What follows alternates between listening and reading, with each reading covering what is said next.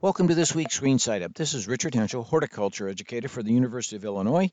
And this week I wanted to talk to you about fruit trees and a little bit of tongue in cheek here. But my line is, you can always train a dog, but can you train your fruit tree? And of course, the answer to that is absolutely. And yes, you should.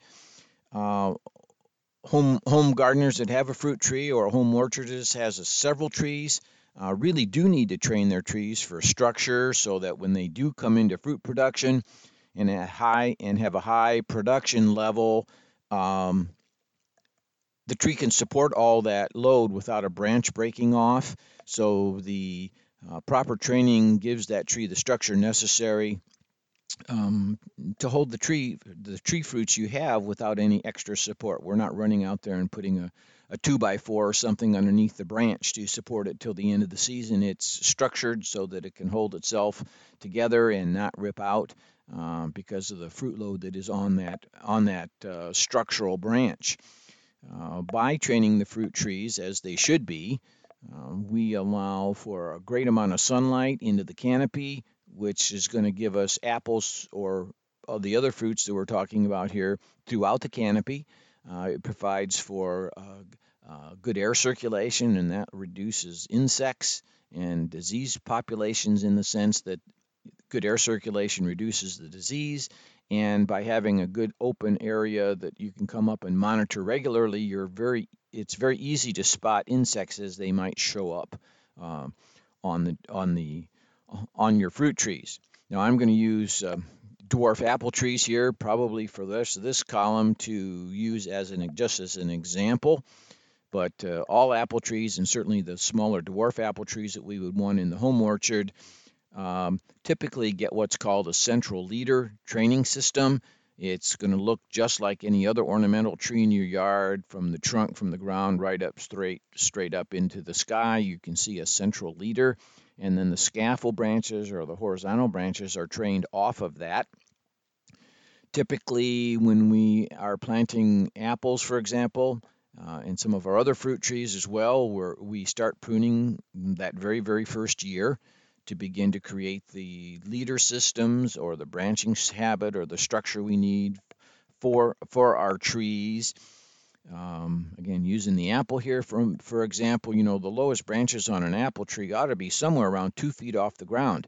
Well, that's kind of, think about your kneecap, because if you wait or train the trees with higher scaffolds to begin with, you one delay the development of the scaffolds and hence fruit, but also your tree ends up being bigger than you ever expected it to be. So by starting some of your lowest scaffolds somewhere around 2 feet, and then building from there, you have a tree that's maybe only 6 feet or 7 feet tall that has plenty of scaffolds to give you the apples you need, and you can take care of a tree of that size standing right on the ground. You don't need a step stool or a ladder.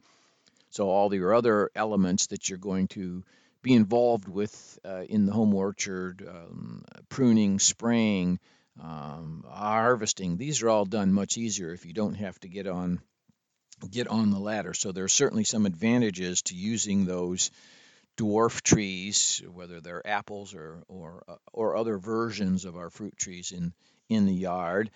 Um,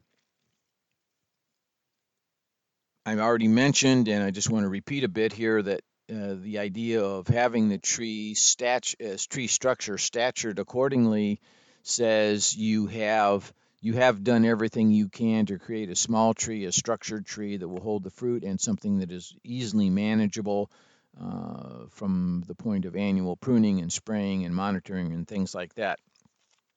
Now, besides, I've mentioned apples, and I need to clarify just for everyone here that, besides apples, which gets the central leader system, trees like pears or sweet cherries and European plums also get that central leader system. The other fruits typically get what's called an open center system, and those would be trees like peaches and tart or sour cherries.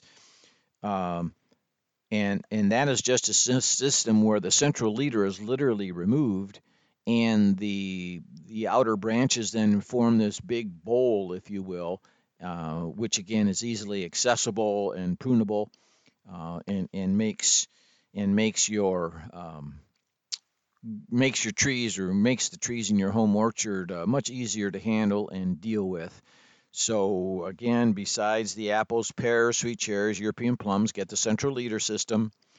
Peaches and a tart cherry are typically trained into what's called an open center or bowl system, and this will really aid in the encouragement of flower production, and which of course leads to fruit production.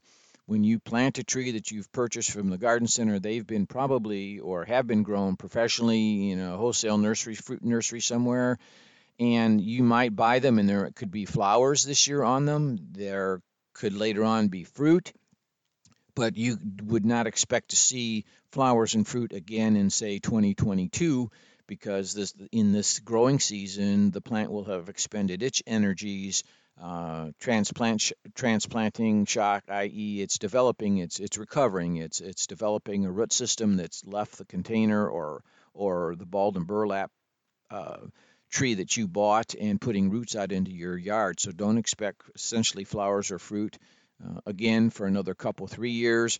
If you train your trees properly, you can start to see fruits in as little as 3 years, more and more each year after that, till and in about the fifth year, you're getting close to capacity, if you will. So just keep in mind that you plant it, you might see some fruits this year. Don't count on any fruits for another couple more years. In the meantime, be sure to train the tree and create the scaffolds necessary to support the fruit load. Well, this has been Richard Henschel with this week's Green Side Up. Always a pleasure, and I'll be back again soon.